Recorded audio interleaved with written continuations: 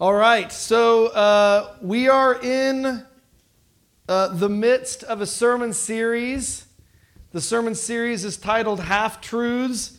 It's based on the book by Adam Hamilton called Half-Truths. It's really pretty small, so if you're looking for something to read, it's an interesting read. I really love Adam Hamilton. The scripture, or excuse me, the theme today and then the scripture, the theme is God won't give you more than you can handle.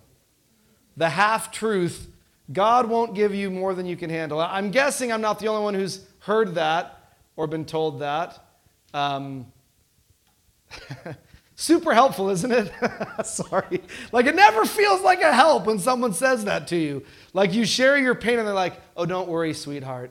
God won't give you more than you can handle. Oh, maybe I'm just weaker than God thought. I don't know. Like, it's not easy, right? So here's the scripture that this stems from. It's 1 Corinthians 10, 12 through 13. This is Paul writing to the church at Corinth. So those who think they are standing need to watch out, or else they may fall. No temptation has seized you that isn't common for all people. But God is faithful. God won't allow you to be tempted beyond your abilities. Instead, with the temptation, God will also supply a way out so that you will be able to endure it. So something to make note of right away is almost always when this phrase is used, God won't give you more than you can handle, it's out of context, right? So what's the context here about God not giving you more than you can handle? Is it about pain? It's about temptation. It's not about bad things happening to you. That's not what Paul's talking about, right? So when someone shares with you, like something happens, my spouse passed away, I've lost a job, some hardships happen, and they say, oh, well, God won't give you more than you can handle. Out of context! That's what next time, just point right in their face. You just say, no! That's not what it says. It's not what it's about. The context here, and just so you know, Paul is writing to Corinth. Corinth is a Greek city, and Greek, like, on every corner, it seems, there's another temple to another god, Aphrodite, lots of, like, Greek paganism, and the Greeks knew how to celebrate vices, right? I mean, it's like gluttony, like eat it up, sex, yes, whatever. I mean, it is like right out there. And so a lot of stuff's happening in Corinth. And so Paul's writing to these new Christians, because everyone's a new Christian at this point, if you're a Christian at all. Like, hey, we get it, right? You've grown up in this culture. You've grown up in this city. We know what's normal for you. We know that this is just what people do, right? It's like a Christian going off to Boise State. And you're like the Greek society, right? Like, oh, it's just normal to get wasted every weekend. It's just normal, like hookup culture, normal. And so Paul's trying to write to Christians in this kind of environment to say, but you don't have to give in. You don't have to live like that anymore, right? That there's no temptation strong enough that God won't give you the strength to endure it, to overcome it. God's going to open up a door for you to get out of that temptation, right? There's always a way to, like an escape hatch. So that's sort of the context that Paul's writing. This has nothing to do with, I'm going through such horrible pain and trauma right now. Oh, don't worry, God won't give you more than you can handle. Misapplication, right? It is about when we feel tempted, God will give us the strength to avoid it. Right? There's no temptation that is just unavoidable. No temptation that is guaranteed to win. Do you see? I mean, I think the difference makes sense to you, I hope. I still don't know if I like it, though. I'm still frustrated a little bit, right? The whole notion, like, even if we used it properly, even if we wanted to say, like, oh, you know, God, you'll never be tempted more than, like, what God could help you endure, the whole mindset, God won't give you more than you can endure, suggests that you ought to be strong enough. You ought to have enough fortitude to just handle whatever life throws at you, right? Very American. You are strong enough. You can handle it. You do it. It's like takes pride in the idea that somehow Joe Bankard, is strong enough to handle his own problems. And if I'm not, I don't have enough faith. That's nice. That's always helpful. We'll just pile that shame on top of it. So if you're going through trouble, if you give in to temptation, if you screw up, I'm weak, I don't have enough faith, right? And so how do we reverse this? Like, how do we get out of the macho Christianity, the go ahead, bring it on, God? It's like Forrest Gump or whatever, Captain Dan on the boat. Like, is that all you got, God? Or whatever, like after the storm. Like, how do we get out of that mindset? And you try to get into one to say, man, this feels overwhelming to me. I need help. Like, that feels more Christian to me. This feels overwhelming. This feels like a pain I can't endure. This feels like it might break me. Can someone sit with me? Can someone cry with me? Can someone pray with me? That attitude, that disposition feels much more Christian to me than, well, don't worry, you can do it. God won't give you more than you can handle. And even with temptation, like, we're all at a different place in our lives, and for some of us, there are things that are just too tempting. There are a lot of people that come here every single week that go to AA, and if they can't go to a bar, that would be too much for them, right? And actually saying that to yourself, saying, I can't handle it, I can't do this on my own, that's not a place I can be, that temptation is too strong, it's better. That humility is actually better for you than to be like, well, hey, I can do anything because God won't tempt me beyond what I can handle. I think a posture of humility, a posture of deep, like, interdependence. Like, I don't want to be codependent with you all, but I want to be interdependent. I want to need you in a way that says, I need strength. Can you give it to me? I need companionship. Can you help me? I feel alone. I feel weak. I feel like I can't do it on my own. Will you be with me? That seems like a very healthy way to go about it. But I think when we lie to ourselves and we say, I should be able to do this on my own, I should have the answers, I should be over my grief, I should have that's when we get into trouble, right? That's when we say, like, well, then what's wrong with me? Why haven't I been able to resist this temptation? Why haven't I been able to endure this pain or this hardship? Because you're human. And humans are fragile.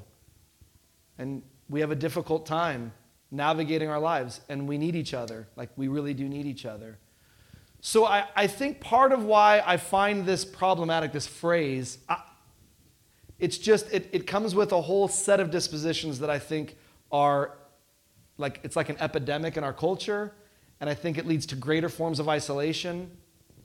Like, why would I want to share with you my failures if the expectation is I should be able to resist every temptation because, God will just give me the strength? And yet, there's not a person in here who's overcome every temptation. Right? So let's get over it. I have a second concern. And this one you might not agree with me. Lots of people disagree, but I just wrestle, and I've said, you know my perspective if you've been here any length of time, but the idea of God giving you hardship, like God won't give you more than you can handle, as though it's God tempting you. Like God's like, let's see what Joe will do today. Ha ha, got you, Joe. God giving me, like zapping me with lightning, like, boom, that bad thing just happened to you. What are you going to do about it? Like this vision of God doing these things like a puppeteer, orchestrating the circumstances of our lives makes me feel very uncomfortable. Like this vision of God, I want to think of God as loving. That's really hard when, like I was just talking to Chris Johnson. He was sharing with me some of the struggles of the Afghan men in our country right now, like ripped away from their country. They had to get on a plane in a split second. Some of their families are still back. It's been a year, and it's like a lot of the things that were promised aren't happening. You talk about pain after letdown after difficulty, and now they don't know what to do. God did that to them? God did it? I don't believe that. I don't believe, like things happen, life happens, bad things happen. The stuff in Afghanistan goes back decades. Not only the United States occupation, before that it was the Soviet Union. It's been war-torn for 40 years. Lots of bad choices. God did it? So I immediately recoil at the thought. I feel much more at peace thinking about a God who is present to me in my pain, who can give me strength when I'm at the end of my rope. But I have a hard time thinking about a God who put me at the end of my rope, who stuck me there on purpose. In Adam Hamilton's chapter, he shares a letter he received from a woman in his congregation as he was, after he delivered this sermon. God won't give you more than you can handle. So this woman wrote him a note. Here's part of it. In response to your question about God not giving us more than we can handle, if someone tells me this one more time, I may lose it. First of all, God didn't cause my husband to beat me. He didn't make my brother take his own life. He didn't plant the IED that my nephew hit, which would result in him losing his leg. And he didn't give my best friend cancer. I could go on, but you get the idea. And I think I do get the idea, right? So theologically, there is like a theological tradition with a God being hands-on, God being a micromanager, God sort of every event happening according to God's plan. That is not the Methodist way, which I'm grateful for that. That's not how I see it. Another is a God that's much more hands-off, that life and the world take its course, and God is present to, loving, breaking through in the midst of, but not controlling. So God is someone I can look to for strength, but not someone I would blame for the things that happened. So Adam Hamilton recommends a change that I like, a change to the phrase. Instead of no longer saying, don't worry, honey, God won't give you more than you can handle, we might say something like this instead. Do you have that, TJ? I think it's maybe a couple click through. There you go. How about we say something like, God will help you handle all that you've been given. So think of the difference. God won't give you more than you can handle, as though God is causing all the bad stuff in your life, but you can do it, you can make it through. Instead, we'll say, God will help you handle all that you've been given, all that life has thrown at you. God isn't the cause of the problems, but God can certainly be a source of strength in the midst of the problems. Or a different way to say it, let's just cross out, won't give you more than you can handle, right? And we'll just say, God will help you walk through the unthinkable. You were never meant to handle it alone. See, that I like. That I call a theological full truth. It's not a half truth, it's a full truth, right? God will help you walk through the unthinkable. You were never meant to handle it alone. So this is the same letter. So the woman who writes the first half of the letter, let me tell you about the second half. She continues, I absolutely reject the idea that all of these horrible things were God's will. What I do know beyond a shadow of a doubt is that God is helping me cope. It's not easy, but I know that I am never alone, even if it feels that way. I know I can turn to God and cry and kick and yell and scream, and God will comfort. I can thank God for connecting me with the attorney who helped me out of an abusive marriage. I can thank God for giving me the strength to talk through my brother's suicide in the hopes that it might be helpful to someone else. I can thank God for allowing my nephew to live instead of to be killed. God can help me turn the challenges into something good.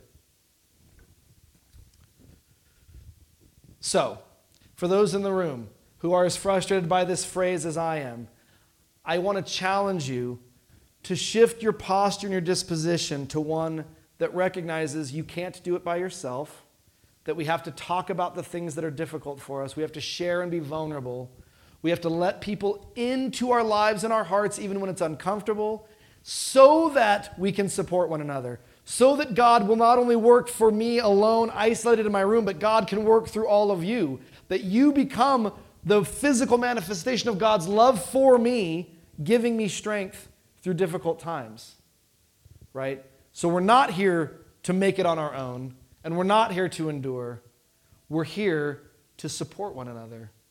We're here to fall apart with one another so that collectively and with God's help, we can help put each other back together. Amen? Thank you. Let's pray. Lord, give us the courage to be vulnerable. Give us the strength to be transparent. Help us to be humble so that others might see who we really are, might be aware of what we're really going through, giving them the opportunity to lift us up, giving them the opportunity to be your love in the world. Amen. If you would please stand as you're able for our closing song.